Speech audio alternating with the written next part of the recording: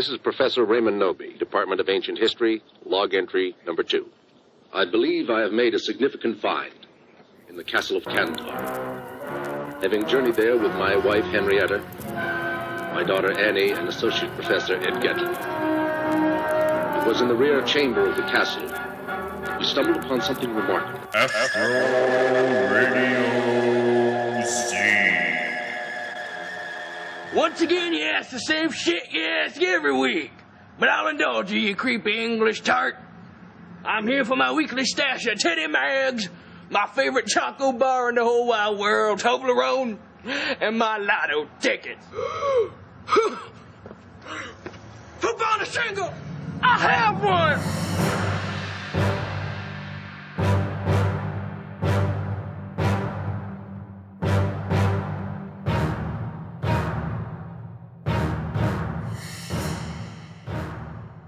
The combination of Dario Argento and Dracula is a match made in heaven, on paper. So what happened when someone actually gave him the money to realize this dream project?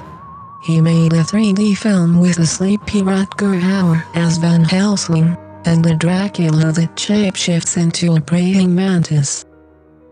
Host Derek Carey and his crew of Brian Kirst aka Big Gay Horror Fan, Seth Powlin of Celluloid Terror, and former Astro Radio Z host/filmmaker, Corey J. Udler, try to make sense of what Argento has done and how come they like it so much.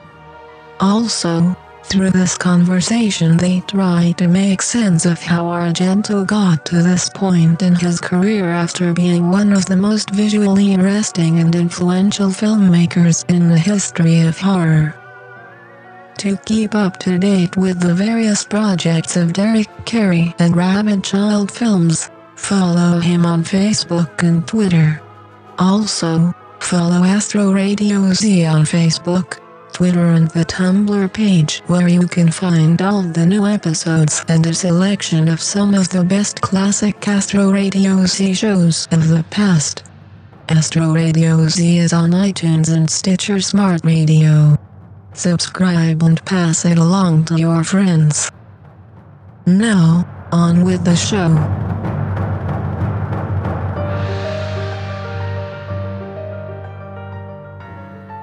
Welcome to another episode of Astro Radio Z. I am your host, Derek Carey, and with me tonight are some glorious, manly men.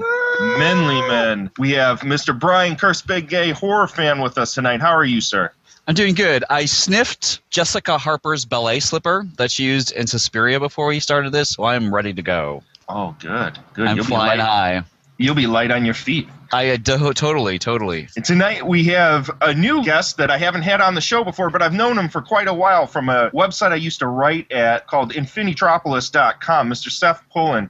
How are you doing tonight, sir? Doing good, man. How about yourself? I am doing wonderful. I am anxious and hyped, ready to talk about this amazing motion picture that we're going to talk about tonight. But before we go there and do that, roll out the red carpet, please, people. Get the rose petals. Get your hands all lathered up with some lotion. Get ready for the fapping action, because what do we get the honor and privilege of actually bringing onto the show tonight? Mr. Corey J. Udler, the former host of Astro Radio Z, decided to slum and grace us with his presence. How are you doing, you fine bastard? Yes, thank you very much. I'm here to help promote my new film, Ginger Dead Man vs. Evil Bong. And now, I'm good, man. When you said you were doing a show, this particular show, I knew I had to come back and do this. Of all the fucking shows you could have come back on, you could have talked about many other things, more important things than Draculas that turn into praying mantises. But you decided that this was the one show you had to come back and grace us on. So thank you. Yeah, I don't know any other show that could be as important as talking about Dario Argento's Dracula. I don't think there is a show that could possibly be more important. It is, quite frankly, the event of the season. Yeah. It is the movie everyone's been waiting for. Forget about, Wolves of Wall Street. Forget about American Hustle. Oh, it's all I, Frankenstein. I, Frankenstein. 12 Years as a Slave. It's all The Vampire Academy. Yep. they suck at school, supposedly. That's what I hear. How about that? So, convention season has just started rolling around here this year. Brian, do you have any plans coming up? Dude, I think I am going to be hanging with you guys at Cinema Wasteland maybe in April. Yeah. You better watch out, Corey. Brian and I already made a pact last week on the show that there'll be no rape dungeons in our future. No rape room. Oh, what? I'm not going. I know it Only is your if we get to pastime. pick who's in the rape room. Oh, that's fine. Okay? All right. Yeah, Blade Braxton with his camera. Oh, Jesus Christ. That guy, I tell you what, if he shows up and starts snapping pictures, he's done. He's not going to make it back home. I'm gonna throw him out somewhere in Cleveland. All you got to do is feed him some moonshine, then he'll pass out for about 12 hours, and then he'll have to fly home on Sunday. That's true. That's very true. You'll find him wrapped up like a cadaver in the sheet. That was some scary shit, let me tell you. I was ready to just tie his shoelaces to mine and work him like Bernie if he had passed away. I didn't want to explain that one. I don't know about you two. I don't know if I could do that shit. He's a pretty big dude. That's true. Well, that is one of the big events that's coming up in the near future for us. But even bigger event, let's get some housekeeping out of the way here on the front end of the show before we get into the hijinks that is Dario Argento. Mr. Corey, Yes, would you sir. like to tell the listeners of Astro Radio Z about the new motion picture you're currently trying to crowdfund? Yeah, absolutely. Thanks, man. I appreciate you letting me do the plug. It's a little movie called The Girl Who Played with the Dead. Low-budget stuff, sleazy stuff. I can't really call it a horror movie. Just really, really weird. Kristen Casey and Katie Paul, of course, the great Greg Johnson. And Blade Braxton is showing up in this thing. And I'm happy to announce that my good friend, the lovely and talented Shannon Lark, is signed on to come, and she will be playing the part of Bianca. Very nice name, Bianca. And That is a sexy name. isn't that fantastic? It's fancy. So Shannon Lark will be a part of it, but you can either find me on Facebook or Girl Who Played with the Dead movie on Facebook, and check it out. I need money. I'm broke, and I will even sell this Ginger Dead Man for big bucks. So let's be honest. You're paying for on-screen titties. That's where all this money is going for, right? Absolutely. Well, that's kind of my MO. What I'm known for. When I write a script, quote unquote. It's 90 pages that just say boobs on this page, and then the next page says boobs, and maybe I'll put pee-pee in there somewhere. Page 48 will say pee-pee, and then boobs again for another 40 pages. In dogs with peanut butter. There's a peanut butter dog scene. Donkey show happens on page 82, and it's you gotta keep things classy when you make these highbrow pictures like I do. Did you ever read the Rex Reed book, the film critic, who I remember in college watching him on some talk show, lamblast Blue Velvet and the whole how Isabella Rossellini should be ashamed of herself as Ingrid Bergman's daughter, and doing scenes where she's raped and blah blah blah. And he came out with a book a year or two later that has a female on dog scene in the book. And he loves it. I thought that was pretty hypocritical, actually. That he couldn't handle Isabella Rossellini with her tits swinging in Laura Dern's front yard, but he thought it was okay to write a scene where a woman fucks a dog. So, yeah, I mean, I guess it's all subjective. Yeah, you can't trust Rex Reed, I think, after that. I never have. There you go.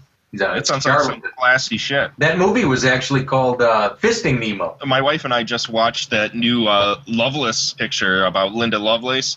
And, her whole life story about getting the shit beat out of her constantly while doing pornos. Yeah. And, they make it all seem rosy, like, oh, she did one porno and that was it. And needless to say, they left out the whole section of her life where she was doing porn, where she was sucking off dogs and horses. That's the movie you want to see. Well, at least they're keeping it real. Yeah. God bless them. Amanda Seyfried might have been nominated for an Academy if they kept that in. American Hussy. I think the only picture I saw of the Oscar films that were coming out was that Joaquin Phoenix Her movie where he falls in love with his computer. You said you liked that one. Yeah, it was awesome. It was a good movie, but it is like 90% close-up shots of Joaquin Phoenix's mustache. It's an art film. Yeah. If you can handle that for about 2 hours, and then interspersed with scenes of a little computer guy telling him to fuck himself, I mean, yeah. Sounds like a Warhol.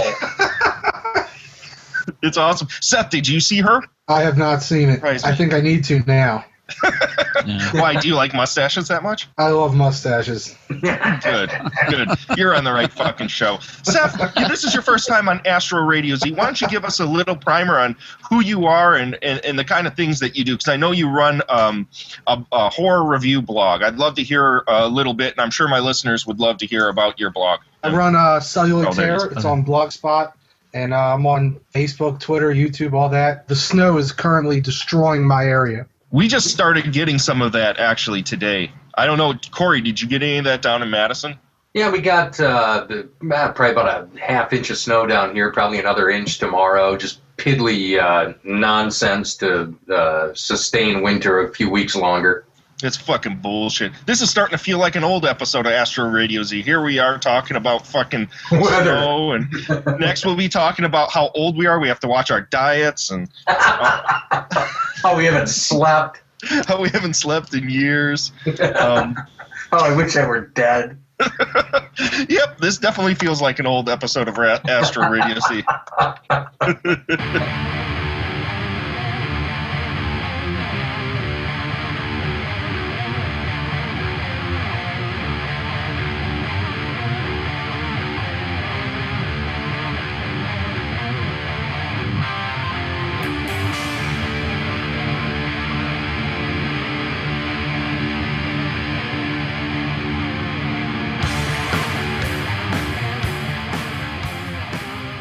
I brought everyone on here tonight because obviously, not last week, but the week before, the movie that it's been pretty universally panned, Dario Argento's Dracula 3D, came out on DVD Blu-ray. You can pick it up for about 2 pennies at Best Buy right now. And we first saw clips of it a couple years ago, which was touted as a trailer to this film. Now, let's make no illusions. This was no fucking trailer. Some dude caught wind of some in-progress effects reel footage and decided to put it together and toss it on the internet and call it a trailer. And it was some of the most embarrassing shit you've ever seen in your entire life. I don't think anyone of Dario Argento's stature should have ever allowed that footage to leak out. I kind of always compared it to when Metallica and Lou Reed put that album together. And they let out like a minute-long teaser of one of the tracks. And after it was done, you just kind of went, what the fuck did I just experience? Because it was just a fucking gaggle mess of nothingness. So I think right off the bat, this movie kind of had a real bad shake. And it's just desserts just because somebody decided to leak footage way before it ever should have been shown to anybody.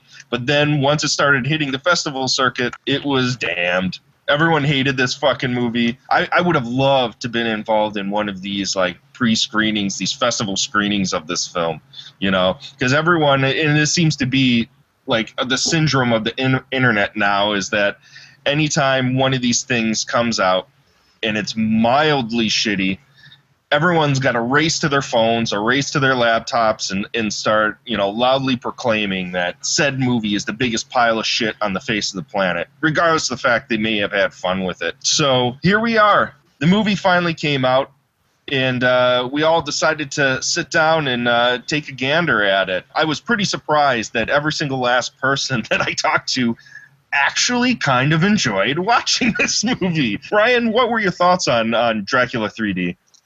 You know what? For the first third, I actually was like, well, this is not, typical Dario Argento by any means, but I was kind of enjoying it. I just think as it went along, it lost some of its steam. I thought the fact that everyone had a different accent, the acting styles were so different that, yes, some of those scenes between Lucy and Mina came off as like, grade school, lunchtime production, kind of acting a bit. Well, Asia Argento was just downright awful in this fucking movie. Yeah. And I have to say, she still looks amazing, though. I mean, her body is incredible. That's one thing I will have to say, and that I don't think is always common in Argento's films, is I love the female body. I'm a gay dude who loves seeing tits in films and, used to get Playboy in the mail. But it always frustrates me where it doesn't balance out. I'm kind of like, you need to see a little, for every, couple female breasts, I want to see some male ass. Just balance this out. And so at least in that opening scene, I love that fucking scene in the farmhouse where the first girl who gets it and, her errant lover are going at it. Because that boy was hot and you saw a lot of his ass. And I don't think that always happens in Argento films. I know you get a lot of female knockers, which I said I adore the female body. I think it's sexy and hot, but I think it, like, just on a political, social level, there's definitely, I don't know if discrimination is the right word, but I'm going to use that word. Well, I don't think in a lot of those Italian horror movies, there's never been a precedence for having a lot of nude males on screen. I think in horror films in general, there isn't a lot of precedence. Maybe I'm not, seeing the right films, but I got to say that scene in particular, I've watched it a couple times now with my wife, and every time that scene comes on, my wife's like, is there a hole in her leg that he's fucking? Yeah. So Corey, how many times did you beat off to that chick's knockers? Oh, Jesus Christ. I got to a point where I was actually starting to pull out bone cartilage. I was whacking off. I think there are children in Uganda who need that bone cartilage, so you can probably just send it along. I got socks full of it. Oh, well, there you go. You're going to save lives, motherfucker. You're going to save lives. I knew it's it. all because of Dario Argento's Dracula. Not in 3D. No, not well. Supposedly the Blu-ray that I bought is in 3D, but on the Blu-ray itself, it doesn't give you the option. So I'm wondering if you have a 3D TV, does it automatically just there attack? Is a Blu-ray 3D TV, I guess. I think that's really the true way to view this film. Even though watching it, after you watch it, you kind of are like, will any of this actually work in 3D? Like, nothing is particularly like shot well. And nothing really looks like it would have that much depth of field to it. It's one of those things where when you see the film, one of the things that hit you right away is how bright that fucking movie is. Yeah. Like it's just like the lighting in it is so strange. I'm just wondering, general thoughts, like, do you think it was purposely shot with just like blinding lights shot on everyone for the 3D effect? Or, I mean, that is literally the hugest downfall of this film, because the film has tons of great tits in it, including Asia, who, gets naked in every single one of her dad's films that which she's is in. Weird. Very weird. I'm thankful for it. I'll take it. I'm not complaining. It's like sisters posing together in Playboy or dad and son in Playgirl. I mean, it's just weird. Yeah. Well, especially when you see like behind the scenes footage of Dario, and he just is such a creepy looking little toady dude, and he's always leering, behind whoever his DP is, and then you just see these shots, these lingering shots of Asia with her tits hanging out, having a bath or something like that. You're just like, you picture him behind the camera going, yeah, there's something a little fucked up going on here. Is it just a whole European sensibility though, where it's nudity is or lack of? Well, did any of you guys see the Stendhal syndrome? That one's got to be one of the rougher ones, because she gets raped repeatedly in that movie. Jeez, it's rough. Argento's doing whippets, I think. But you were talking about the line. Do you think it's just that he had no budget? Just like kind of like all our heroes, like Carpenter and Coscarelli and all those guys, Romero and so many folks who used to make films like Fred Walton and Gary Sherman who just aren't anymore. They can't get money. I mean, do you think it's just he didn't have the budget for good lighting and all that and sets and props, and is that part of that lighting problem you were talking about? Just that there wasn't a budget? That could very well be the case. I was talking about this with my wife last night, and when we were rewatching it, and it really looked like he had one location at his disposal, and then a sound stage where he had one set, and he just kept like reusing the same location over and over and just kept like redressing it. That very well could be the case. I mean, he may have spent his whole entire wad on Rutger Hauer, who's in the movie for like 20 minutes. And sleepwalks through the whole thing. Yeah. Yeah, He's awful in it. Oh, God. that's a lackluster Van Helsing. Seth, what was your general thought on Dracula 3D? I think it's a glorious piece of shit. Was there anything in particular I mean, that struck you?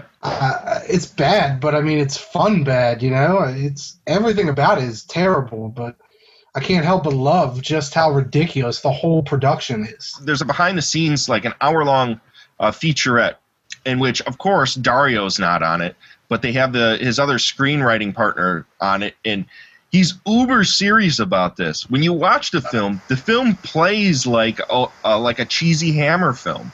Absolutely. You know, it has that digital theremin that Claudio Simonetti is playing, and it just has this grand air of like those old Christopher Lee Dracula films from back in the 60s and 70s. So you got to wonder, was it serious? Corey, what do you think? You think this was a serious movie? I think, just taking a look back, you know, over the last 15, 20 years of Argento's output, I can't help but think that this was a passion project for him. It had to have been. And when you see it, you know, I mean, you look at a movie like The Card Player or something that he's done, and you go, he's completely lost it somewhere. He's just lost the mojo that he had early on. And I think this was maybe a way for him to maybe recapture, you know, the grand way that he thought he was making films, you know, all along.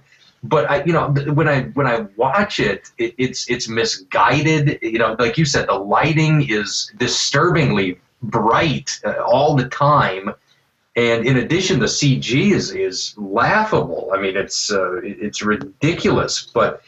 You know, it's not played tongue-in-cheek. It's not played for laughs. My favorite personal part of the movie is the CG train and steam.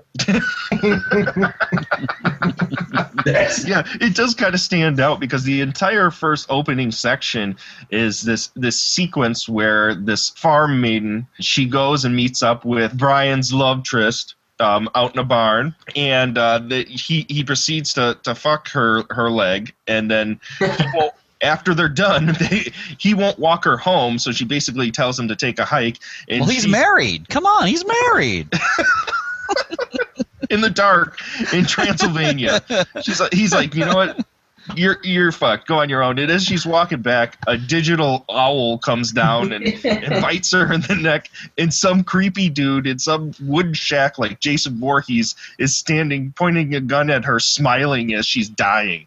That fucking scene kills me. But then it's such a stark contrast to the next shot. That whole After Effects constructed like train station scene. Is it possible to overlight CGI? See, that's the thing, is that I think a lot of it has to do with, one, maybe Brian's right. Maybe his budget was low, so he couldn't get the kind of crew that he's accustomed to, or an experienced crew. But you got to think that he could have got a train. For Christ's sake. You think he could have gotten a DP that wouldn't have overexposed every fucking shot that was mildly outside. I mean, it's horribly shot. The whole film is, everything's like, all the characters, all the principal actors are blocked in the center, and there's tons of space on either side of them. So you can notice how cheap and like the sets are, and there's no props. There's like that stone wall, that gray stone wall, and everything. Mm-hmm. The books, all those books. That's the only prop. Yep, that's the only room in the entire movie where it was actually dressed, where it looked like somebody took some care to do something with. And I think that room just probably came that way. They probably found it. Yeah, like I said, it was probably a location that they found, and they just kind of like wandered around and then moved some stuff around scene to scene. That's what it reads like to me. Do you think he's just getting old? And is kind of losing it and doesn't care as much anymore. Like even the whole like praying mantis thing, when Dracula steps back into the scene, it's like he comes at a totally different angle from where the praying mantis would have been. It almost I can see someone thinking that the praying mantis wasn't Dracula just because he comes into the scene from such a weird angle, which is something that, like you said, could have been fixed in editing, or just, any person would realize that's even thinking clearly that he needs to come towards her, not from the side, because that's where the praying mantis last was. Well, I think you're thinking way too much about this, Brian, because I think the fundamental flaw here is we're talking about Dracula becoming a fucking praying mantis. Giant bugs. Giant bugs. And we all know that, Argento has this pre-fascination with insects. I mean, it goes all the way back to Phenomena. And there's even reference in the behind-the-scenes stuff where they talk about how Dario wanted to bring that element back to his films. I think the thing that kind of, sold me on this film, because even though I'm trashing the shit out of it, I loved this movie. I've watched it a bunch of times now. I'm probably the biggest Argento apologist that I know. I've seen just about everything that he's made. And this film, for the first time in 4 movies, felt like it was even remotely close to something that he had made back in the day. I mean, there were certain elements about it. There were certain, even though I've been trashing the cinematography, there were shots that actually had some care to them, where they had slow push moves, or there were actual gel lighting on certain things. It wasn't very much because it was mostly flat lighting. And the music, it actually felt like somebody took their time and didn't just slap a bunch of random stock music all over everything. I loved the music. I thought the music really suited this ridiculous, over-the-top film very, very, very well. Did anyone actually feel the dude they got to play Dracula was convincing in the slightest? No. Nope. I think he had actually passed away, and they were working him like Bernie. He's easily the most uncharismatic Dracula I've ever seen. Awful. He makes the Dracula from Al Adamson's Dracula versus Frankenstein look like Lugosi.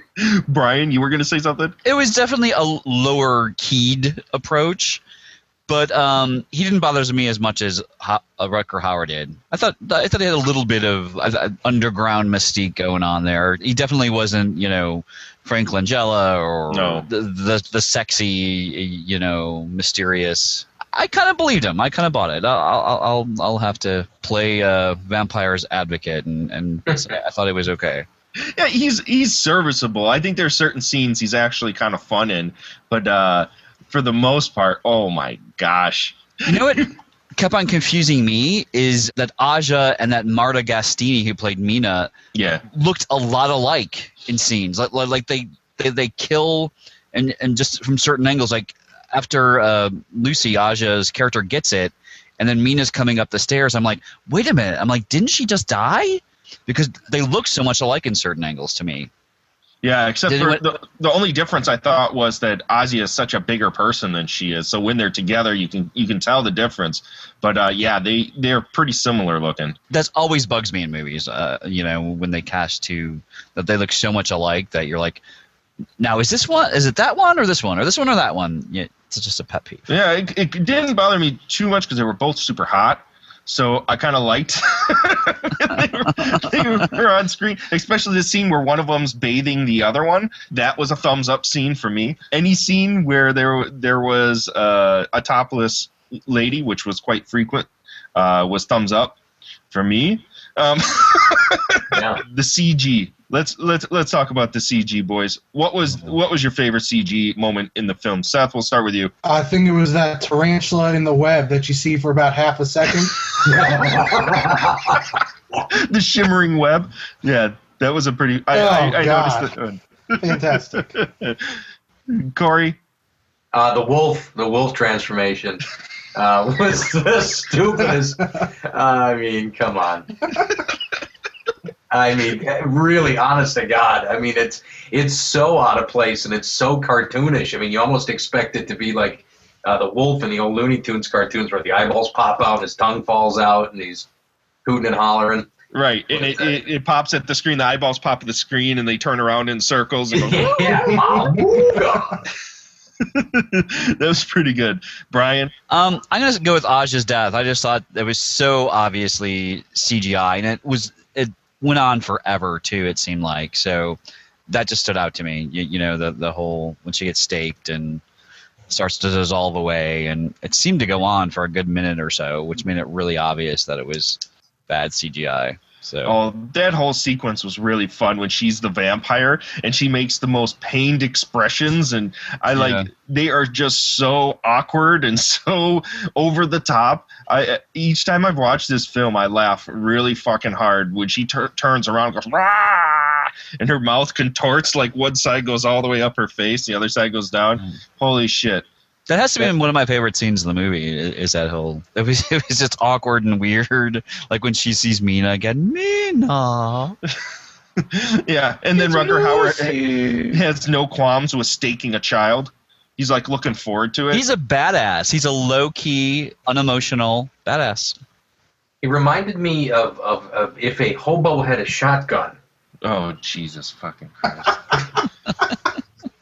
Can you imagine? God, that'd be hijinks. The thought, the hijinks. Holy mackerel! He was the hobo with a stake. Because he literally walked around that set like he was wasted. He barely, like, when he tried to speak in that film, was like, "I am Van Helsing." I don't think he knew where he was. He was missing a paper bag. Morphine's a bad drug, I hear, man. Been hanging out with Busey. Oh my jeez, he looked like it. He looked really rough in this movie. Was it too soon for that? What's that? I said, or Philip Seymour Hoffman. I saw some pretty awesome Philip Seymour Hoffman memes. I don't want to be a total asshole and have everyone hate me, but there were some pretty funny ones. Dead air. Love it. Anyway.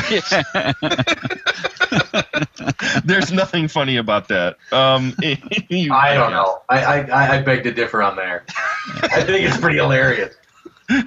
More hilarious than Ginger Dead Man with a mustache? Okay, so anyways. Well, actually, Philip Seymour Hoffman is a ginger dead man. So there you go. Oh, nice. Way to bring that around. Well played. So anyways, let's give some final thoughts on Dario Argento's magnum opus, the only film he's made in the last 10 years that is even worth a pinch of shit, Dracula 3D. Let's go down the line here. Brian, what do you want to wrap up Dracula 3D, your thoughts? Like I said, I kind of enjoyed just the craziness of it for maybe the first third to 2/3. I just thought there was I thought I was going to love it. You know, like I think I thought I was going to go like, oh, this is shitty, but it's awesome shitty. But yeah, I just thought like the last third or so with so many dialogue scenes between, you know, Van Helsing and Mina and, you know, just the way Dracula died, she shoots him, you know, it just, I would give it like a, you know, half a thumb up, half a thumb down. I was really prepared to be like, fuck, I love this thing. It's so awesome. It's so bad. And yeah, so I'm kind of disappointed that I didn't like it better. Maybe if I, you know, get the time to rewatch it again, I might change my mind. But yeah, so I think disappointment would be my big. Just I really thought the first third to 2/3, I really kind of was digging stuff and thought it was just totally ridiculous and kind of awesome and horrible and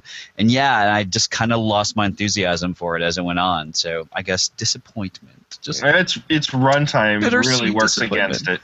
Yeah, it's like 150 minutes or something. Yeah, it's like hour and 50 minutes or something. Yeah. So. It's ridiculously long. Mr. Udler, let's finish up our Magnum jerk-off to Dracula 3D. You and I talked quite a bit because I think you and I loved this movie. Oh, yeah. I absolutely love it. And you know what? I've watched it 4 times now. And and for a guy, honest to God, I'm a guy that I don't watch anything. I'm watching old Gunsmoke remakes if I'm watching TV. So I'm not checking out, you know, the latest horror movies or anything like this. But for me, watching it 4 times, every single time there's about 8 minutes of the movie.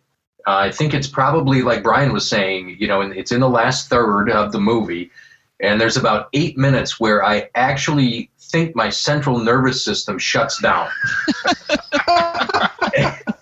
as a defense mechanism in order to sustain my brain for future endeavors. But there's like 8 minutes of the movie that I couldn't tell you what happens because I don't know if I just glaze over because it's so long and Howard's so terrible in it and it's so cockamamie.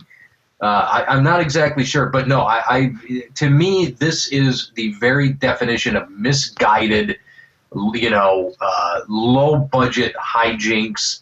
And for me talking low budget, forget it. This thing had, 1,000 times the budget I've ever worked with, which meant they have $1,000. Right. But yeah, for me, I was, the minute that I saw, like you had said, that poorly rendered CG quote unquote trailer that had come out, I knew that I was going to thoroughly enjoy the movie. And, the editing is a joke. The lighting is terrible. The CGI is hideous. Some of the performances are almost like they're carved out of the stake you would drive into Dracula's heart, like they're made out of wood. The pacing is completely it's mind-numbing. It is just a mind-numbing experience. And I would be surprised if this particular movie doesn't get the kind of cult following that something like The Room or Birdemic gets. And if that's the case, Argento might see a resurgence in his career, and he can make some more nonsense.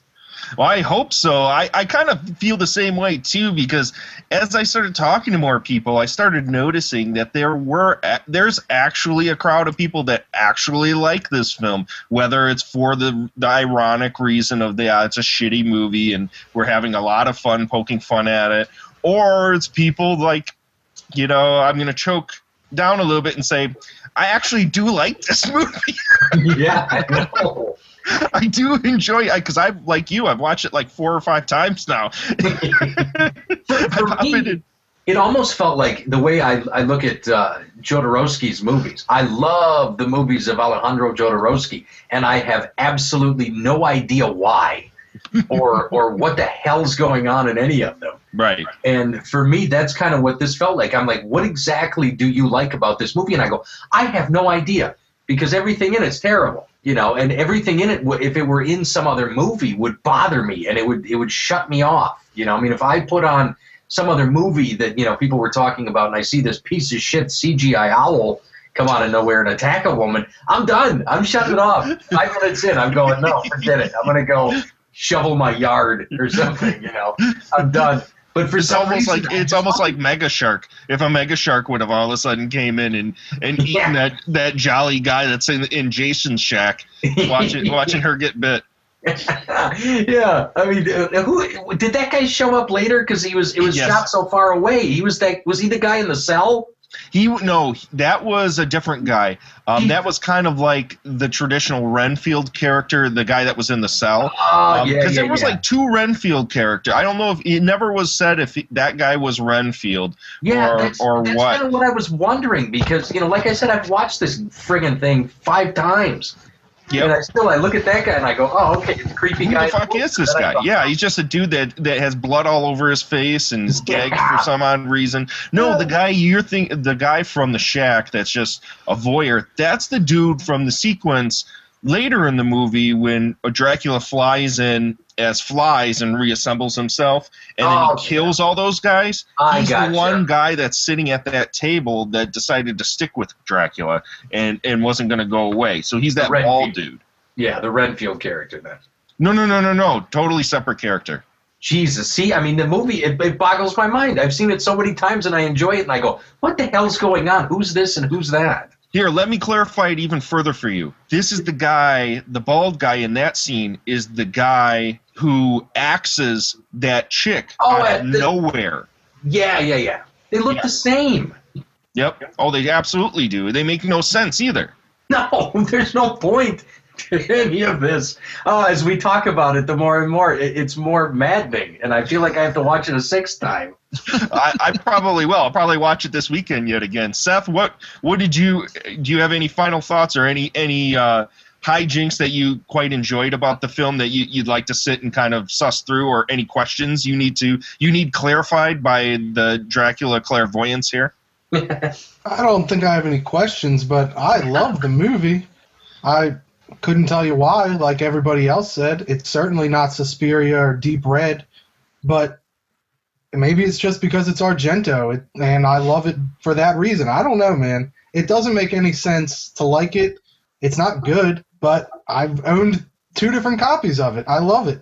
You have 2 different copies? Okay, you got to explain this one to me. How do you have this twice? Or did you just accidentally, you were drunk one day and no. a Best Buy? I spent $40 to import the Italian Blu-ray a year ago. Oh, shit. That's some crazy shit. Is there anything different on that edition? Not at all. I think the transfer is a little bit darker, which might actually help, but other than that, it's the same thing. Well, see, there's the big thing, and this is just coming from me as a dude that works in post-production for a living, is that the main thing, other than obviously everything looks overblown, but that can usually be tempered in post by a dude that's going to do actual color correction to the film. There was none done on this fucking movie.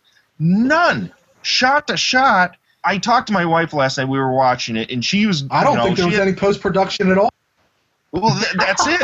Is that what I think was done is that this movie wasn't balanced at all. Shot in camera. No, it was all done, and then what they ended up doing is maybe somebody had like magic bullet looks and put a stock template over top the entire thing, and for certain shots it worked out well, but other shots it totally blew the film out, and they never changed it. Oh wow.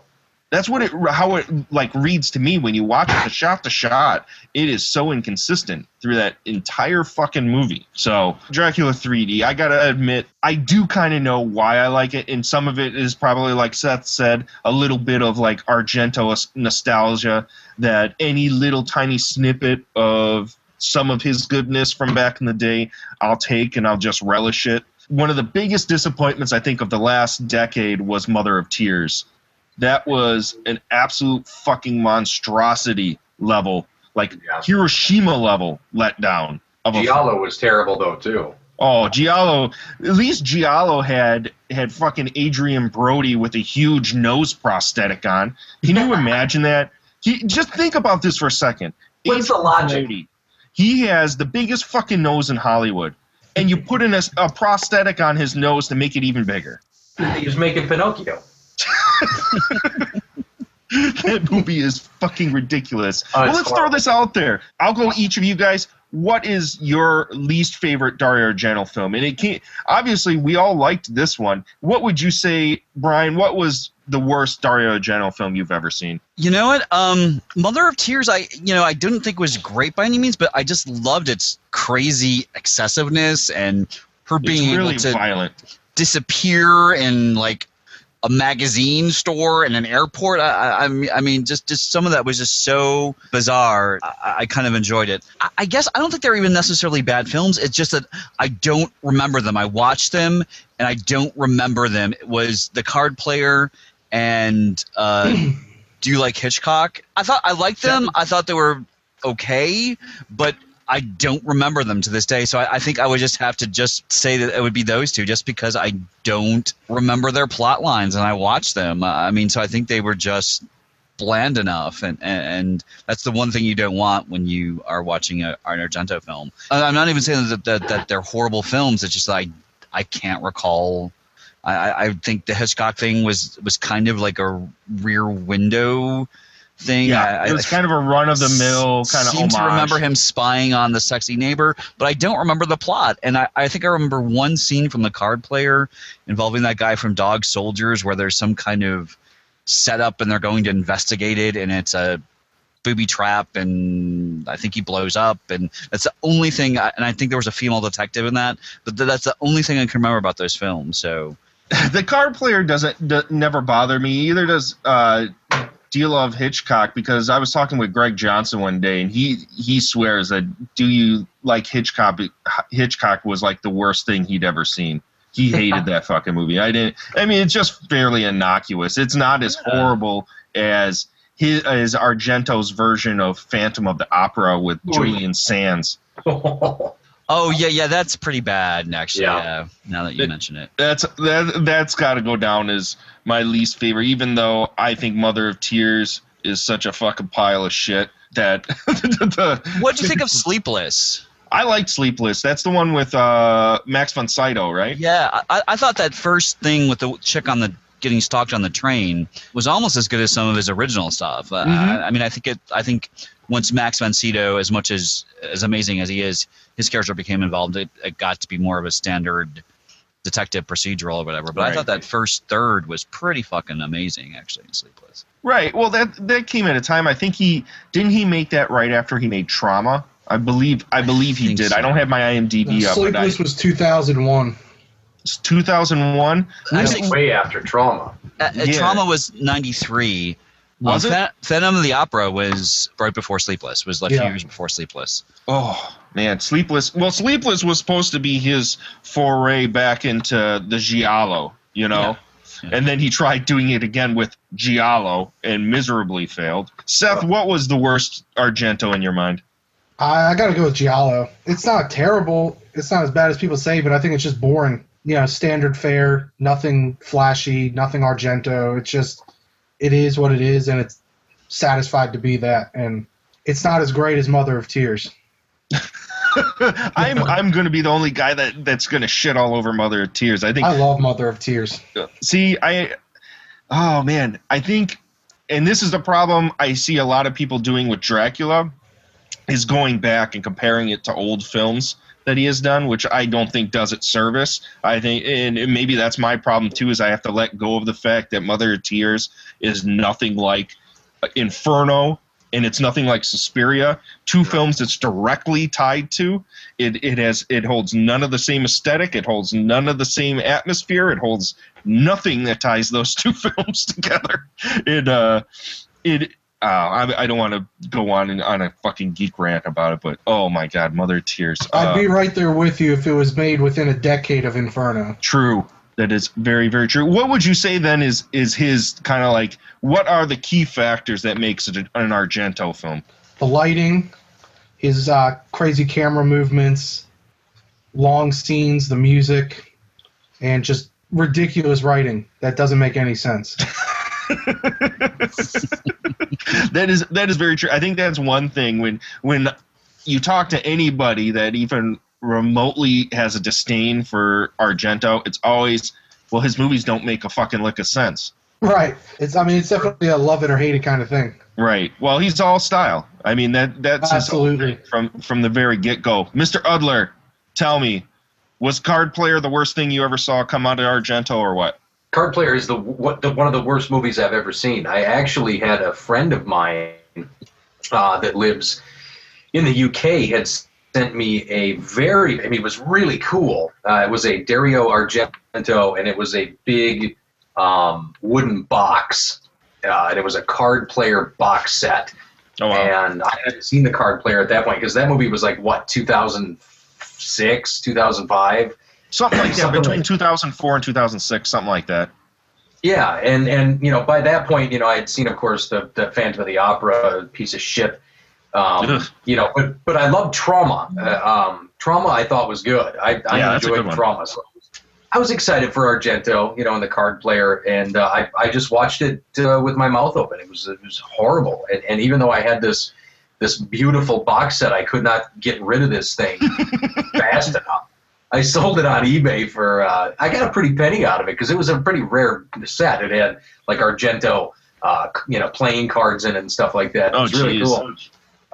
But I couldn't have it in my house, and I have some shit playing around.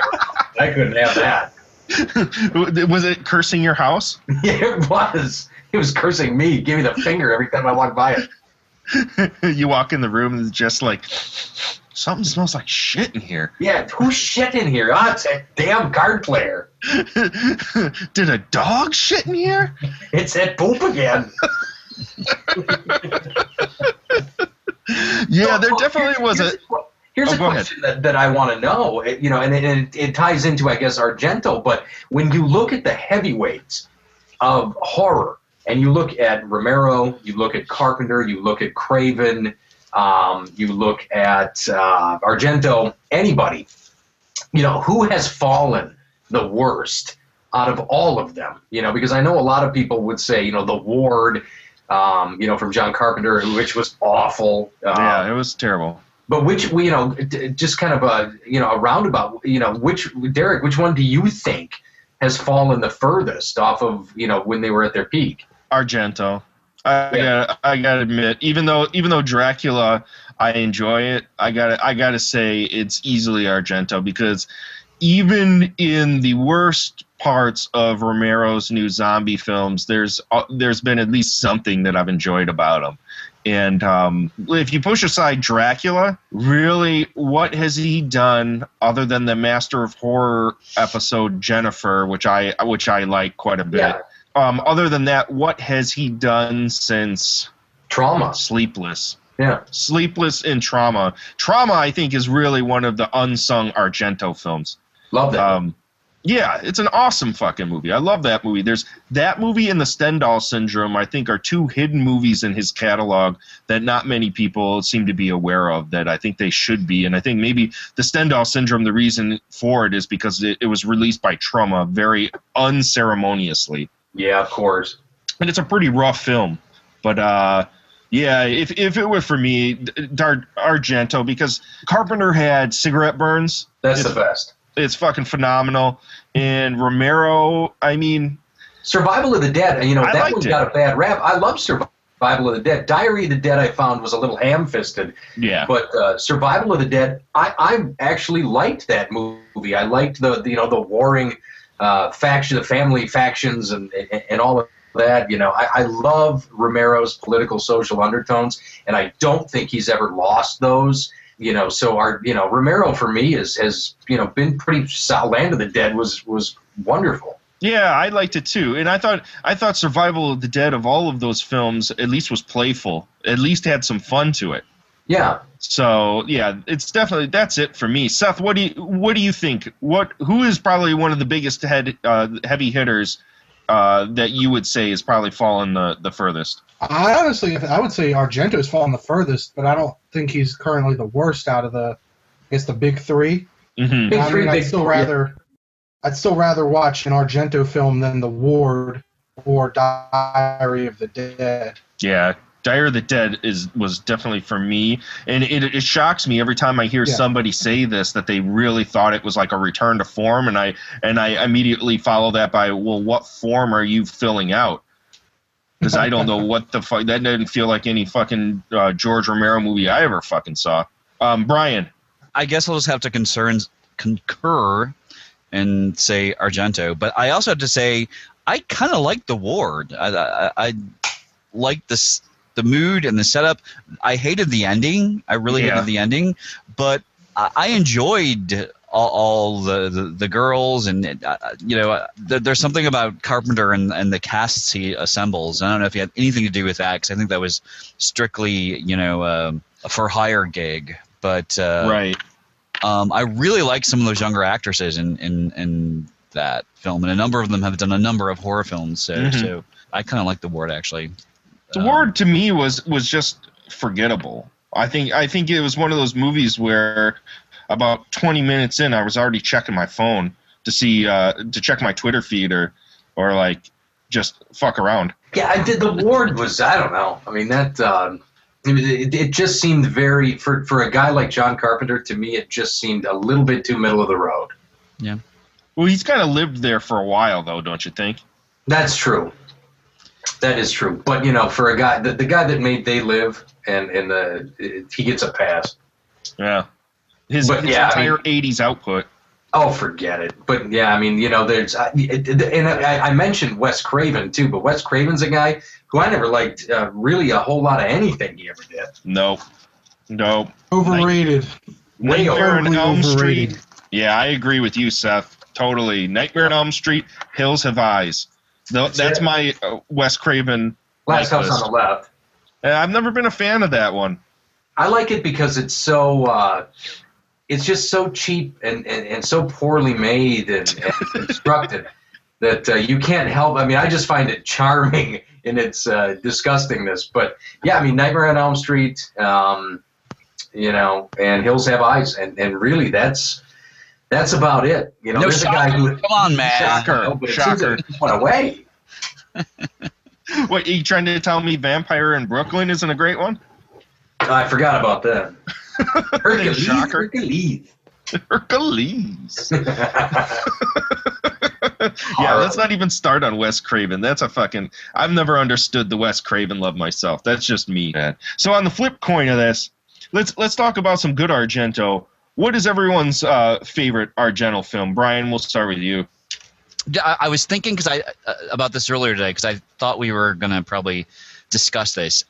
That's a rough one because I love so many moments of so many of them. Yeah. I loved Creepers and Phenomenon. I mean, I remember getting Creepers from like the mom and pop grocery store in my town of 600 folks on one of my college breaks, and just thinking it was so awesome and crazy and bizarre.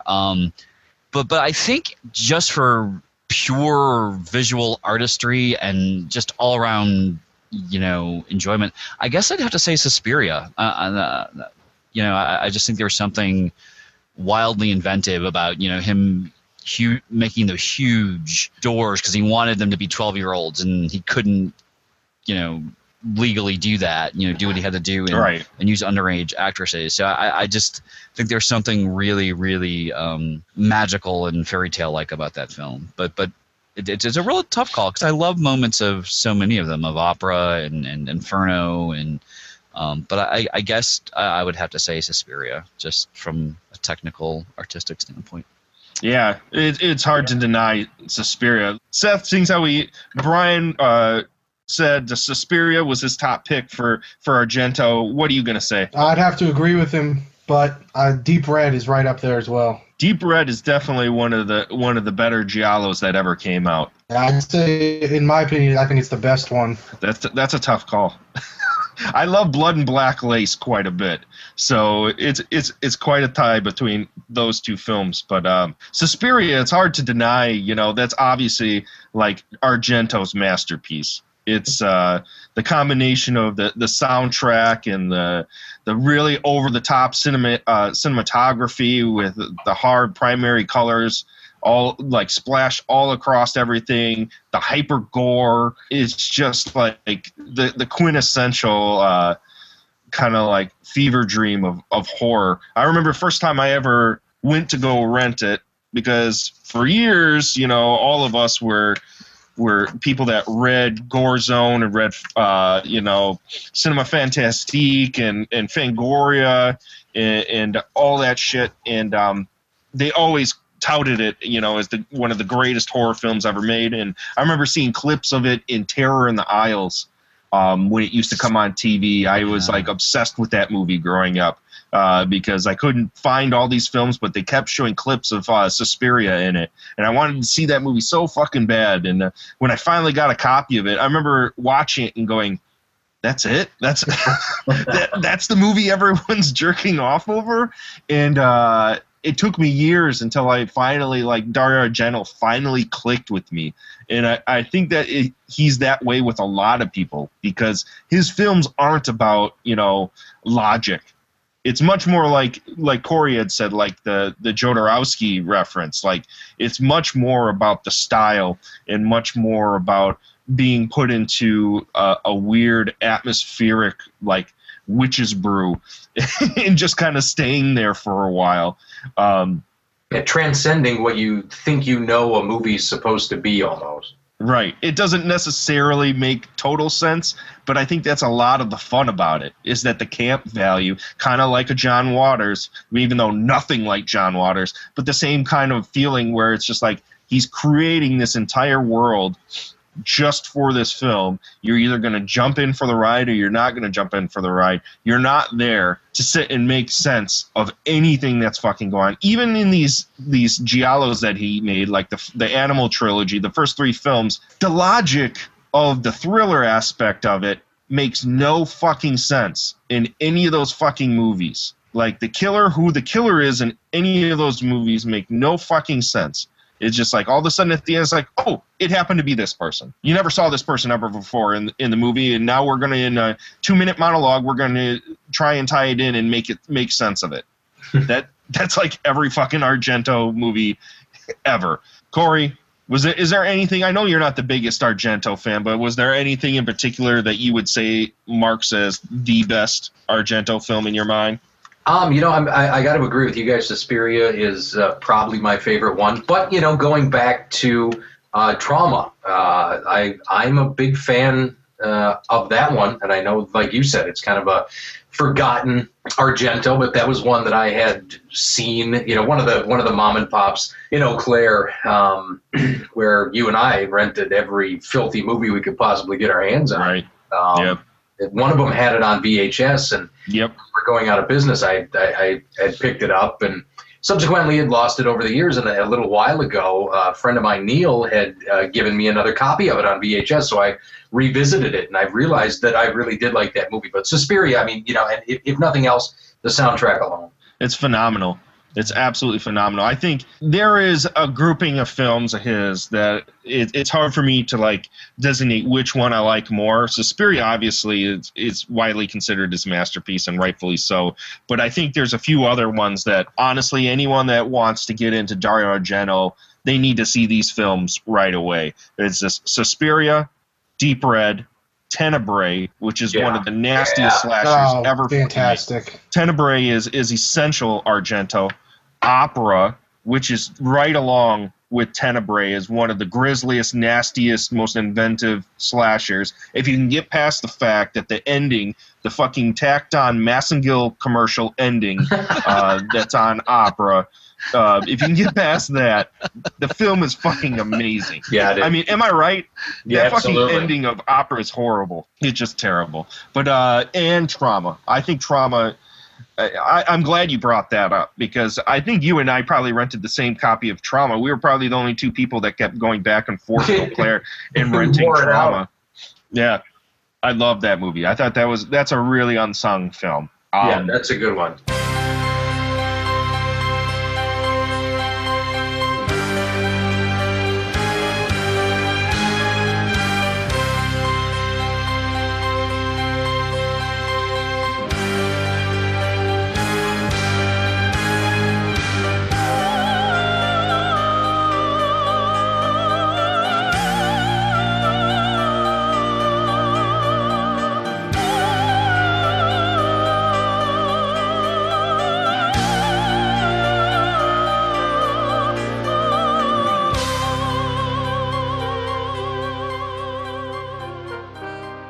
Hi, I'm John Cross. You may know me from the internet.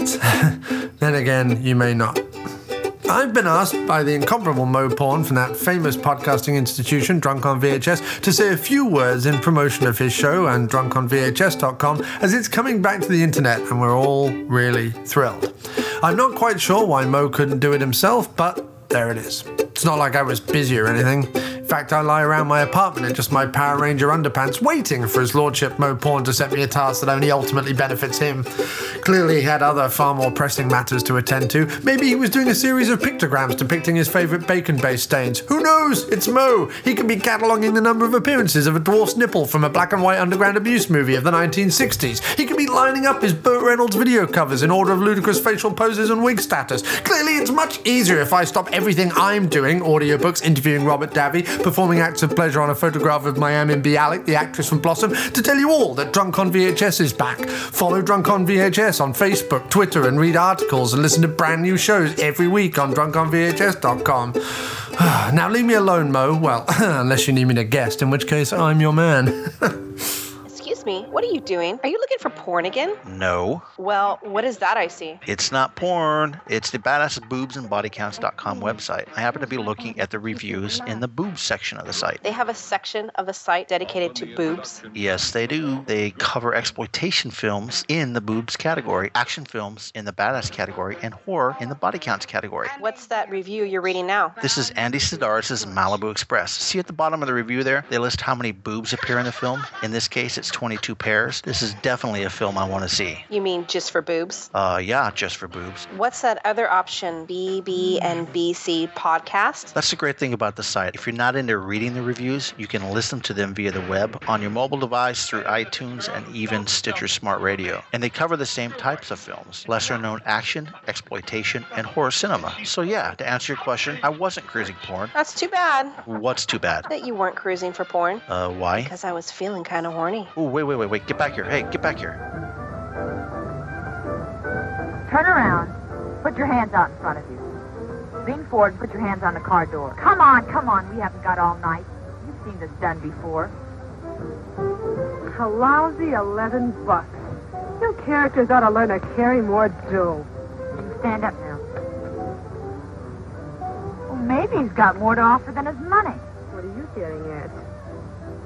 Big, strong, a little pretty maybe, but...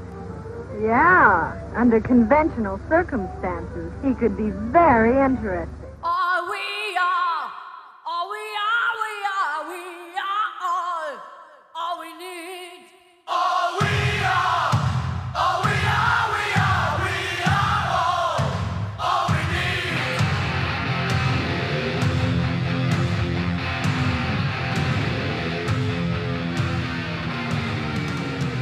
Well, I got you guys on the line. This is a thing that Corey and I used to do on our old Astro Radio Z. Was kind of like a picks of the week kind of thing. I figure while I got him on the horn, why don't we go through and was there anything in particular you guys in the recent history, probably in the last week or so, that you either watched, listened to, or got a chance to check out that you would recommend to the listeners of Astro Radio Z? We'll go down the line, and Seth, what would you say would be your pick of the week that you want to tell people about? Trans-Europe Express from Alain Robbe-Grillet. I don't know if I'm saying that name right. A neo-noir from the 60s. Almost a parody, tongue-in-cheek, but definitely like a love letter to the film noir genre. Kind of the movie plays out as it's being written within the movie, and things change and you get disoriented. It's just filled with some excellent black and white photography and really cool images, and it's definitely worth checking out.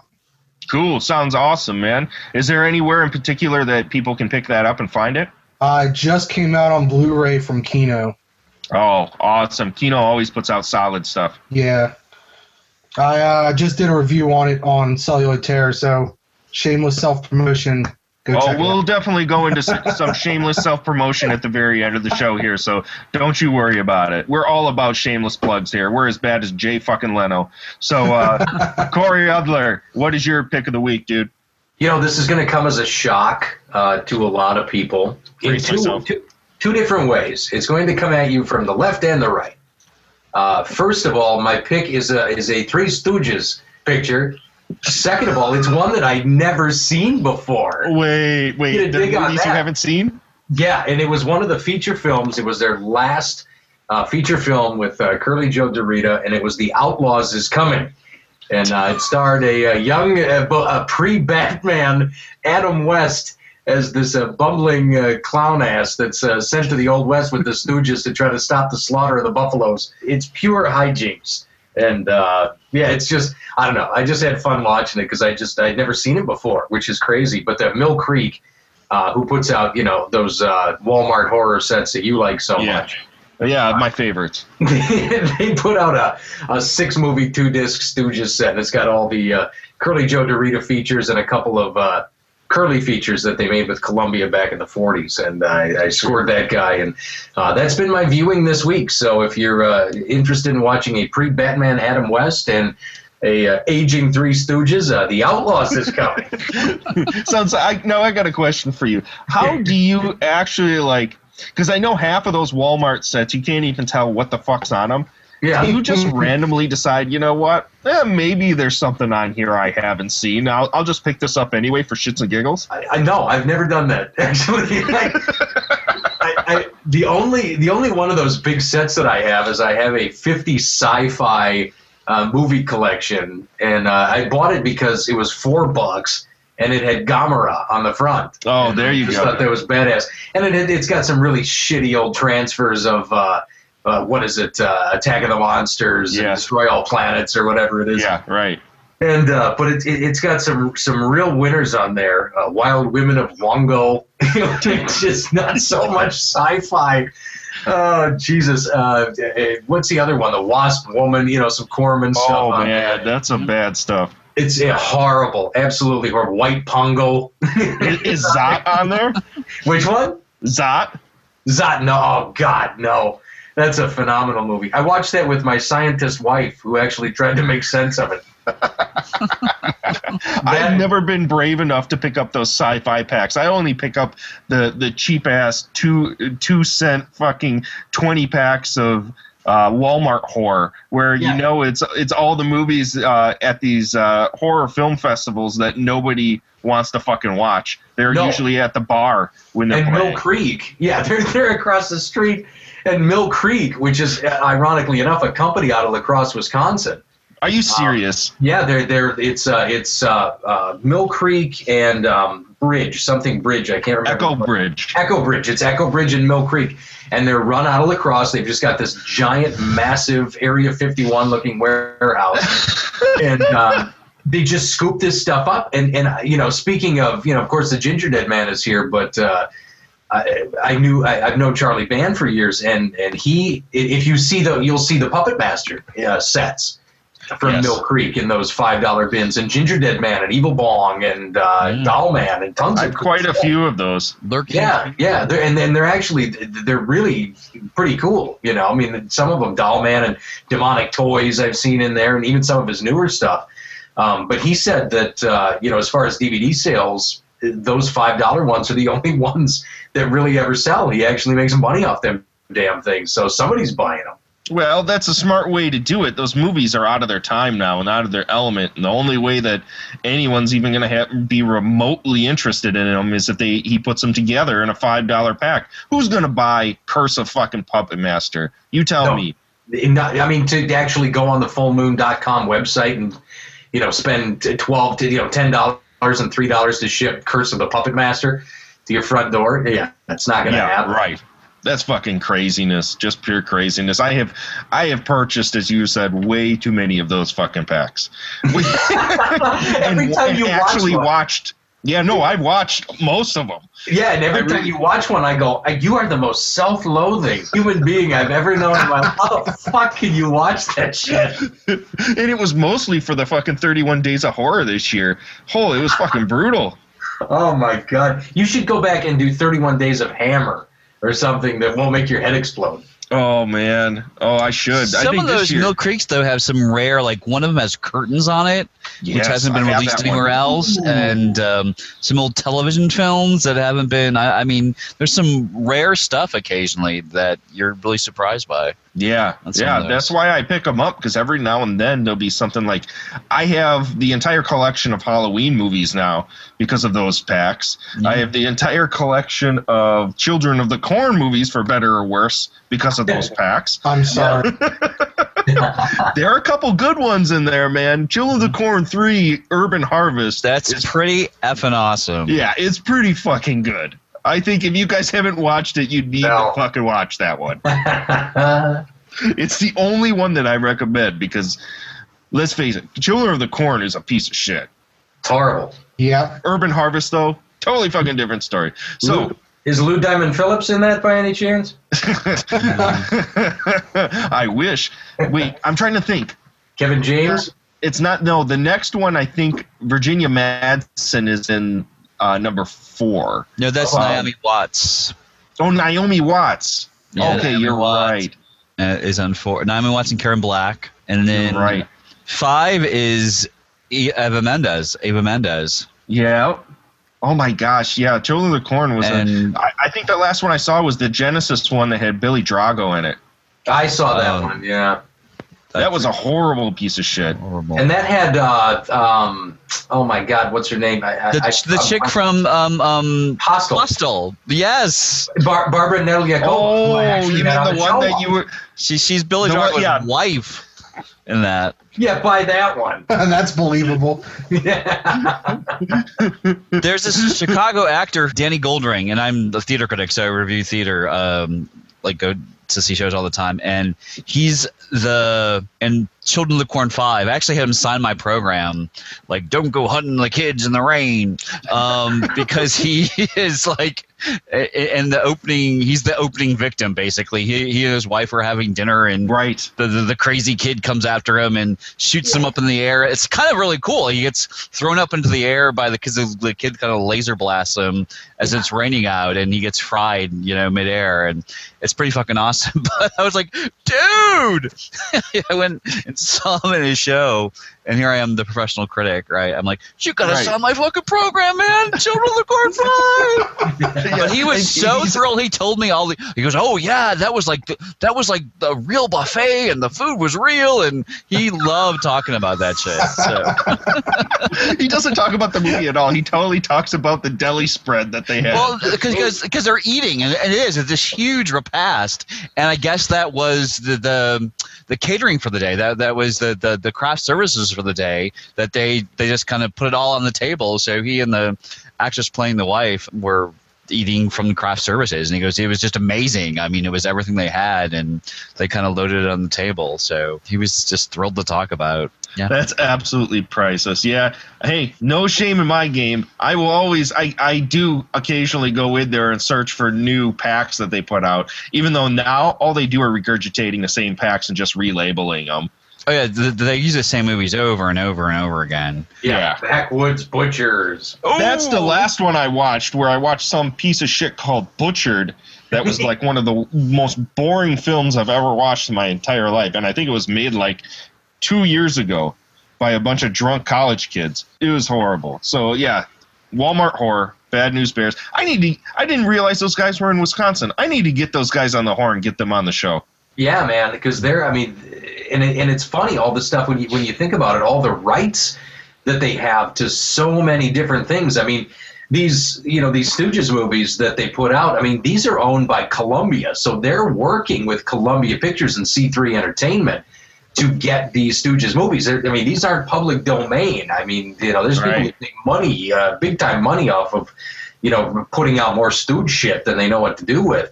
And like I said, it's C3 Entertainment and Columbia, and for them to get the rights to put this 6-movie pack out is pretty immense. Yeah, they're out of La Crosse. Well, they must be making some huge bread, because I'm sure I'm not the only idiot out there buying these. No way. I buy them all the time. All the time. Yeah, you can't deny it. I have one coming in the mail that I think has, because I just finally completed my Ghoulies collection. So because I know everyone's been wondering if I finally completed my Ghoulies collection or not. I got Jim Wynorski's Ghoulies 4 in the mail today. Is that when they go to college? I need that one. No, that's number 3 is Ghoulies Go to College. Okay. Go to College is great.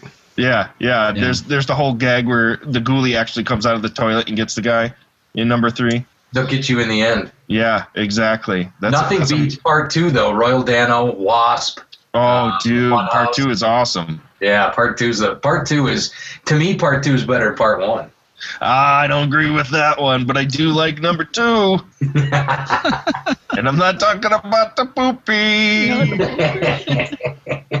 So, Mr. Brian, what is your pick of the week? My pick of the week, speaking of Kino Video, and Mr. Adler, have you seen Dancing Lady? Dancing Lady with Clark Gable and Joan Crawford and the Stooges before they were the Stooges. So that leads me into, I guess, my pick. It's on Kino Video, and I really resisted because I'm at the age where when I was growing up and the gay men in the bars were all into like Betty Davis and Joan Crawford and Judy Garland, and I was like, fuck, it was the last thing I wanted to be. I was, into Iggy Pop and Marianne Faithfull and going to the punk shows and horror and stuff like that. And I like resisted for years, like watching any of that, old movie queens shit. And now I fucking love it. I've kind of discovered in the last couple of years, those movies are wild. Like these women they're killing people and they're crazy and they're passionate and they're doing like this wicked, crazy stuff. And this one, she's more of a resourceful victim than anything, but it's a movie called Sudden Fear. And it's Joan Crawford, and it's Jack Palance, a very young Jack Palance, and very nice. She's it's kind of awesome because she's like in her late 40s, early 50s, in like these series of films, and her leading men are always like 10 to 15 years younger, if not more. But she's a successful playwright and heiress who is swept off her feet by Jack Palance, and it turns out that he's really trying to kill her, and the evidence that she has to prove this is destroyed, so she's got to kind of plot and plan and save herself. And it's just kind of fun, and Gloria Graham's in it, who's an old noir legend as well. And what I love about her, though, is she commits to everything, but she's old school Hollywood acting, so everything is really telegraphed and unnatural, but yet you can tell she really feels everything too. So it's such a weird, over the top yet very naturally grounded acting style, because everything she does is totally correct. You know, it's exactly the way she should look and the way she should react. But she stood in the mirror and practiced it perfectly, and she knew what the camera was going to catch so perfectly. So it's this weird combination of natural acting done very technically, but it's perfect.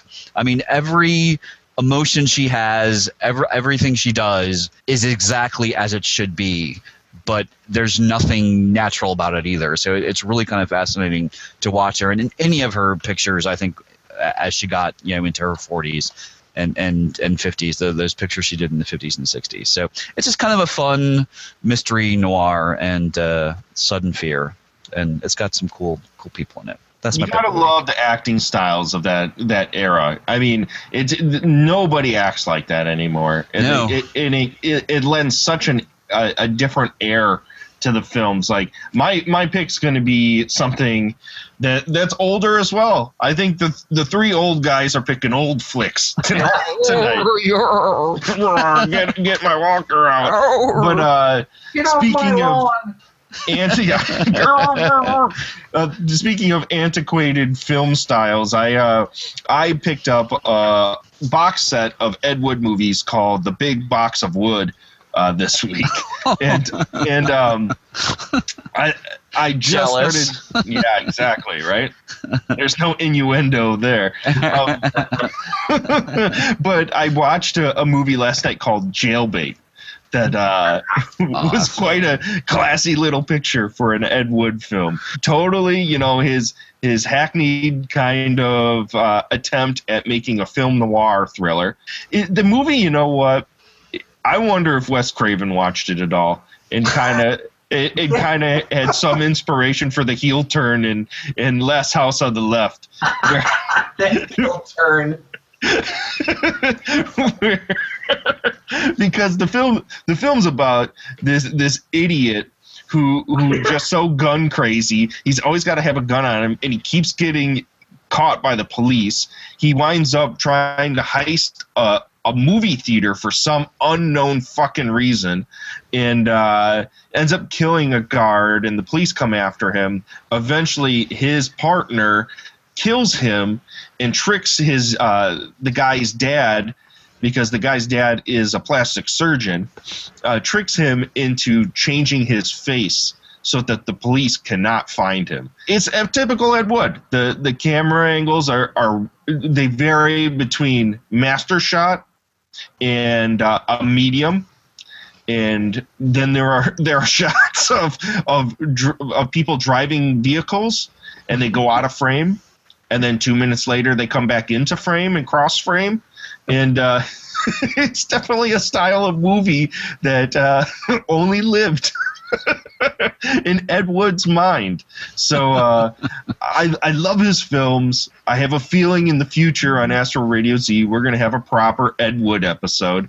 because I am going to go through all of these films. Actually, when we're all done here, more than likely, I'm going to go watch Bride of the Monster, because I haven't seen it in quite some time. I have no hope. But yeah, the Big Box of Wood, I picked it up. I don't know if it's still in production right now, but I got it off of Amazon fairly cheap. It's got 13 films ranging from his early days all the way into the sexploitation stuff. So you're a and now, fan of did you it. see that Ed Wood's actual last movie, I think it's called The Young Marrieds or something, was just recently discovered? Some doofus had it in a box somewhere or something. I don't know what it was, but Ed Wood's last movie has been discovered, and I guess he's going to try to get this thing out on DVD and Blu-ray and whatever else, which is pretty exciting. I mean, to know that, and that's the thing about Ed Wood, not to ruin anything that might be coming on the show, but, what a sad end to a man's career who years later would be celebrated by, guys like us and people around the world, to know that he basically died penniless, making these terrible movies, but nonetheless still making the movies. Still making movies and writing his dime store books that he wrote and things. So yeah, I mean that's kind of cool that that they're still finding work from Ed Wood, man. In 2014. Right. Well, I think like you said, I think there are a lot of people out there they're starting to want to retell his story again, because obviously he was hot in the early 90s when Tim Burton made that quote unquote biopic, because it obviously didn't really go into Ed Wood's. Way off. Yeah, it made Ed Wood out to be kind of a jolly eccentric, as opposed to a man whose life was in absolute shambles and became a drunk and basically drank himself to death while every single person around him took advantage of him and stole all his money and left him in the fucking dirt. So I think there are a lot of people out there like us, like podcasters and people making films and writing books that kind of want to celebrate some of these films. Am I mistaken? But I think that the new one they just found, I don't think it was complete, was it? That I'm not sure of. I just saw like a little snippet on YouTube. I mean, I guess from what I could tell, it was complete. I mean, it seems like it was. I think it was 3 reels, and it was a full-length edited feature film. Interesting. I'll have to check that out if it ever finally Young Marrieds, comes out. I think is what it was called. The Young Marrieds. Yeah, you watch. They're gonna sit and wait and try and catch some lucrative deal off of a movie that maybe 100 to 300 people actually want to see. Yeah, exactly. It'll be kind of like the Edison's Frankenstein that took 45 years to get out. Right, because some dude thought he was going to make a fortune on the thing. Look at this gold, I tell you. Instead of realizing what he's got is a real niche junk film that a few of us weirdos are really going to appreciate, but the vast majority of people could give 2 shits about. Yeah, and the whole thing is he could put it out. I mean, if he put out a $30 DVD Blu-ray DVD combo set, of course us wood fans would jump all over it. I'd be there, in a heartbeat. And that big box of wood that you have, I mean, you went through, the list of the movies that are on there, and most of those I own or have seen, but there's like 2 or 3, like what was one, like the Beach Bunnies and the Snow Bunnies? I have no idea what those are. Oh yeah, there's a ton of them that are on here that I've never seen. Like, I gotta be honest, a lot of the extent of my wood knowledge comes from the big boys, like Bride of the Monster. Mine too. Yeah, I walked into that one. But yeah, exactly. Like Bride of the Monster and Plan 9 from Outer Space and Orgy of the Dead and stuff like that. And Glen or Glenda. But I've never seen, like, Dropout Wife is on here, the Snow Bunnies, Fugitive Girls, the Beach Bunnies, Hot Ice. There are shorts like Trick Shooting with Kenny Duncan and Crossroad Avenger. Yeah, Crossroad Avenger. Yeah, so and The Violent Years is on here. I'll just list the rest of them. The Sinister Urge is also on here. Yeah, so it's a worthwhile little thing if you're a fan of Ed Wood. Now, I got to be honest, I think there's only a real select group of weirdos that are going to really enjoy these films, because I don't know if I could ever talk my wife into actually sitting down and plunking in The Sinister Urge and having her sit and actually watch the whole thing. No, she'd fall asleep. Yeah, exactly. It's kind of like watching a Bill Rebane movie. Only Ed Wood's movies are actually charming. You put a Bill Rebane movie on, everybody on your block will fall asleep. Yeah, they'll be asking for euthanasia.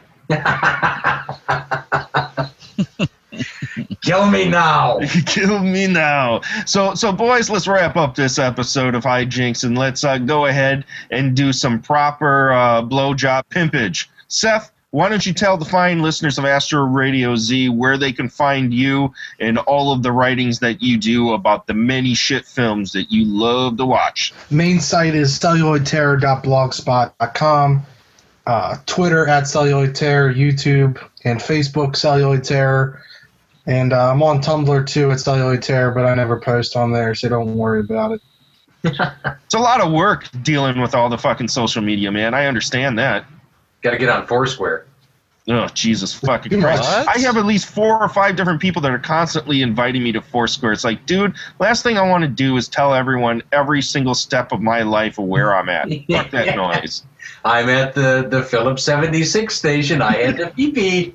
I got the award for the 76 Station Pee-Pee Award. I got a big gulp. Woot! The achievement unlocked. So Seth, is there anything coming up that we should all know about? No. Okay.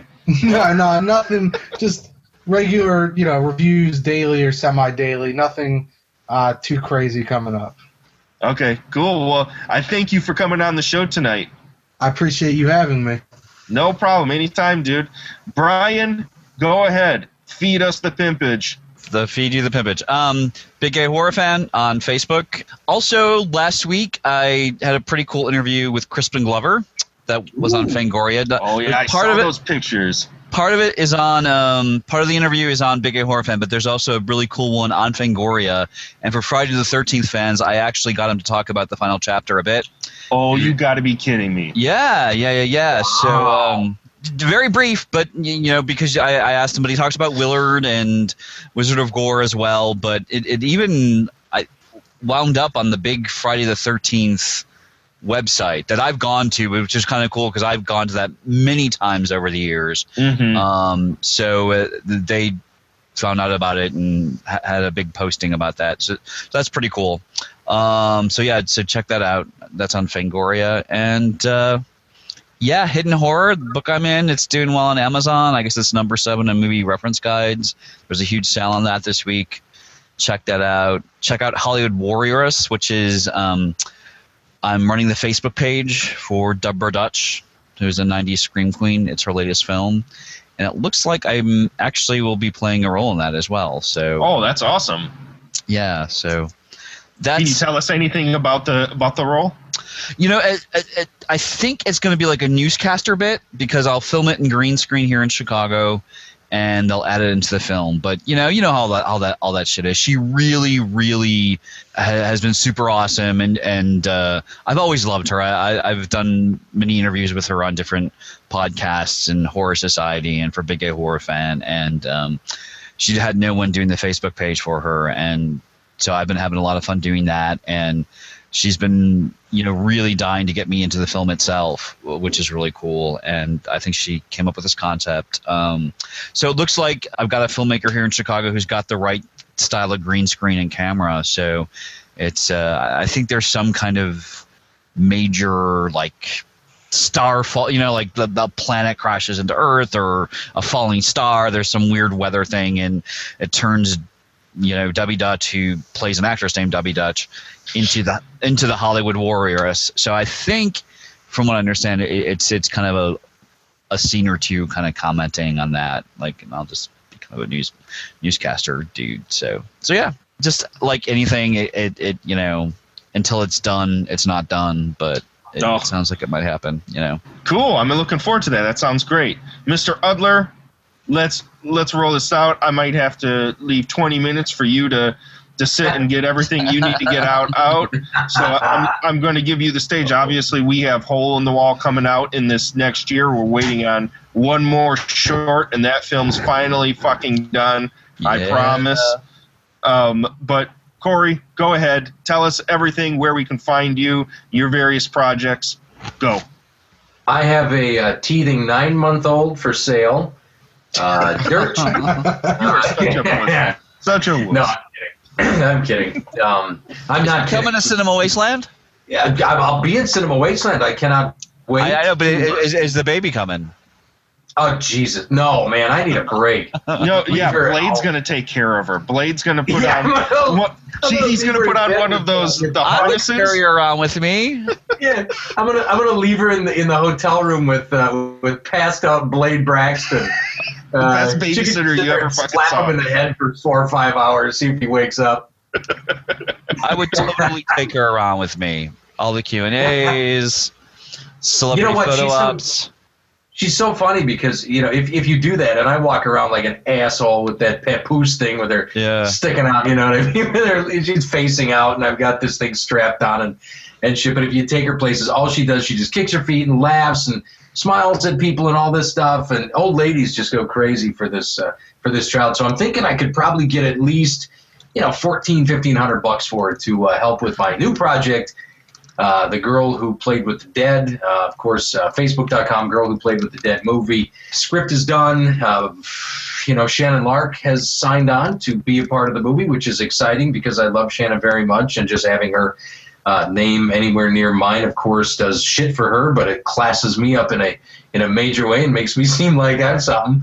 But I love Shannon Lark, so Shannon Lark's going to come play for a couple of days in March. Of course, it's going to be out in June. Go to incestdeathsquad.com. All the movies are there if you give a fuck. And, of course, the Facebook page. And then I have starting, and of course, it's not competing podcast, but I have my own podcast that it premieres on Friday. And ironically enough, it is called the Stoogecast. And it is a monthly podcast dedicated to all things Three Stooges. And I was very lucky to have as my first guest Saxon Emil Sitka. And if anybody who knows the Three Stooges knows Emil Sitka, you've seen his name in the credits of so many Stooges movies. He worked with Curly Shemp, Joe Besser, Curly Joe DeRita all the way through, and was actually tapped to be Larry's replacement in the 70s. After Larry had a debilitating stroke. But if anybody's seen The Short Brideless Groom, where Shemp inherits $500,000 and goes to the Justice of the Peace and hold hands, you lovebirds, that's Emil Sitka. So we talked to his son, and we got some revelations and some really cool stories about Mo and the rest of the guys. So that is on the Fearcast Network. Go to Facebook.com, The Stoogecast, Facebook.com/The Stoogecast, and that premieres on Friday night. And that's what I got going on. Looking forward to that one. That's you're back on the Fearcast Network with us. It's nice to see it. Yeah, absolutely. You know what I mean? And after, the boss was born in May, and I kind of stepped away from Astro Radio, and you took it and ran with it and took it to completely different and very cool levels. I mean, you've taken it to a level of badassery that I was either too lazy to do or not technically savvy enough to, probably both. Probably a 50-50 split on that one, but you've done a killer job with it. And, during that time, I was just kind of sitting around, and I'm looking for different interesting podcasts to listen to, and I saw, a lot of this and a lot of that, but I couldn't find jack squat about the Three Stooges, and I thought that was terrible. So, leave it to me to try to right the wrong. So here we go. It's good you found that niche, because obviously you're the only person I know that has such a hard-on for the Three Stooges still.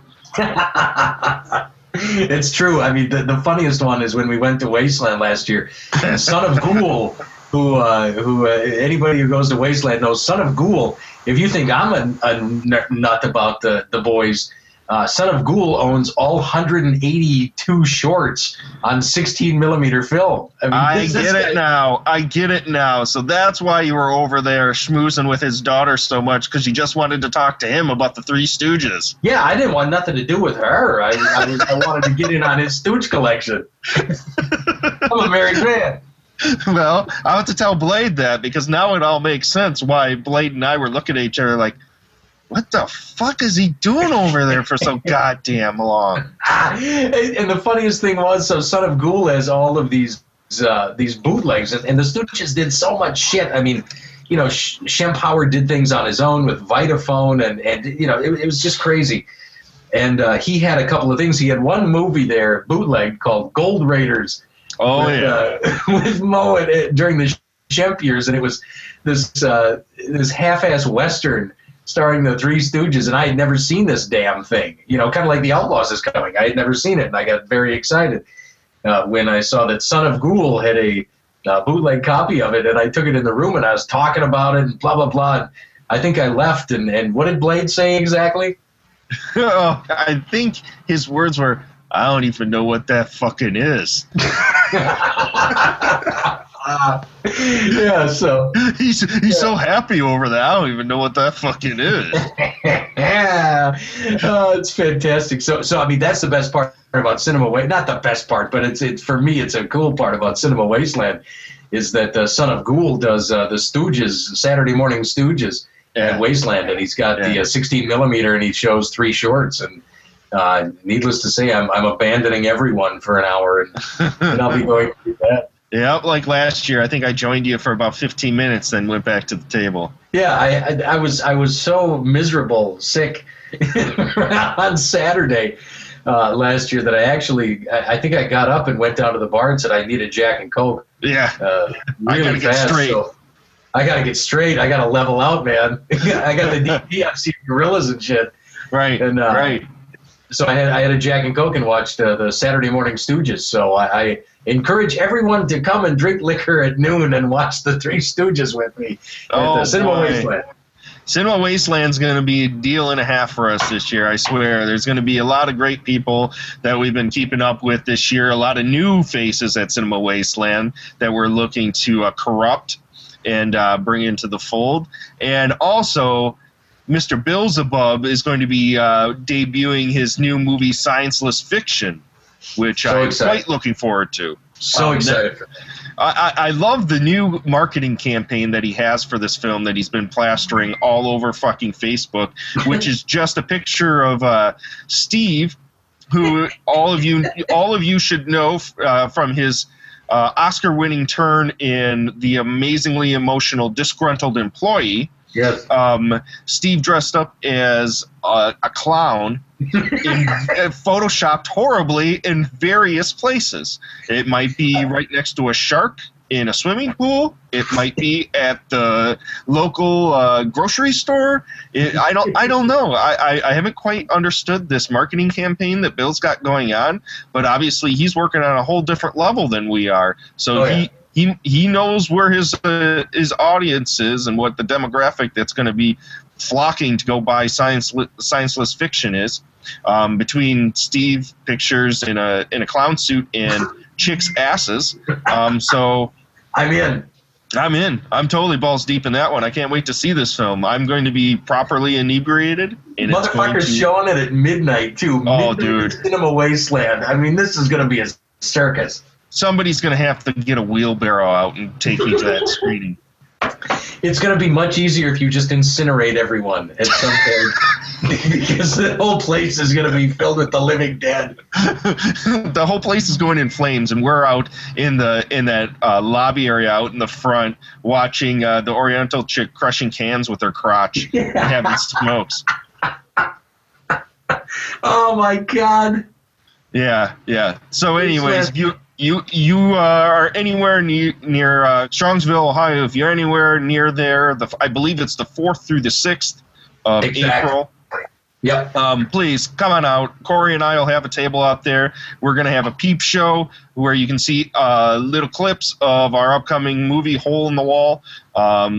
We won't provide the barf bags, but you have 2 hands. You can hold your barf in them after you watch it. And just swallow it. Yeah, just swallow it down. We'll give you a chaser of some nasty moonshine or whatever booze we actually have at our table. So come on out. You'll get to see that. Obviously, I'm sure 42nd Street Pete will be there. Yeah.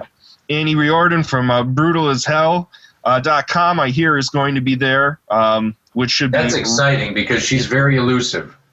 It's going to be very interesting. And in the normal crew of miscreants. So come on out. Say hi to us at Cinema Wasteland. Obviously, you can catch any upcoming stuff from Astro Radio Z on Twitter, on Tumblr, and the Facebook page. Please go ahead. Also, Astro Radio Z is finally on its own feed on iTunes. If you want to go check out the high-quality version, not the uber super compressed Blog Talk Radio version, it'll still be there if you're a subscriber to Blog Talk Radio in the Fearcast Network. You can still get the show through them. But if you want to hear the show in its full glory, go ahead and check out the Astro Radio Z feed now on iTunes, and you can catch that.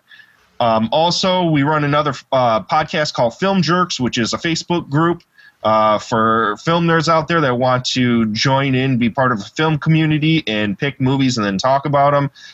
Go to Facebook.com and check out Film Jerks. Also, it's on Stitcher and iTunes. Other than that, look forward to Hole in the Wall and some other hijinks coming up. The Girl Who Played with the Dead, blah, blah, blah. Always fun stuff. I'm glad all you guys came on the show with me tonight. It was pretty impromptu, but hey, maybe the show turned out. We'll find out, I guess, right? Sounded good from here. It sounded good from my porch. So anyway. Get off my lawn. Everything sounds good from your porch, Derek. Come on. Of course. You've got the porch. I've got the porch, and I've got the booze. So, of course, it sounds immaculate. Anyways, from Derek Carey, this is Astro Radio Z. Thanks for tuning in.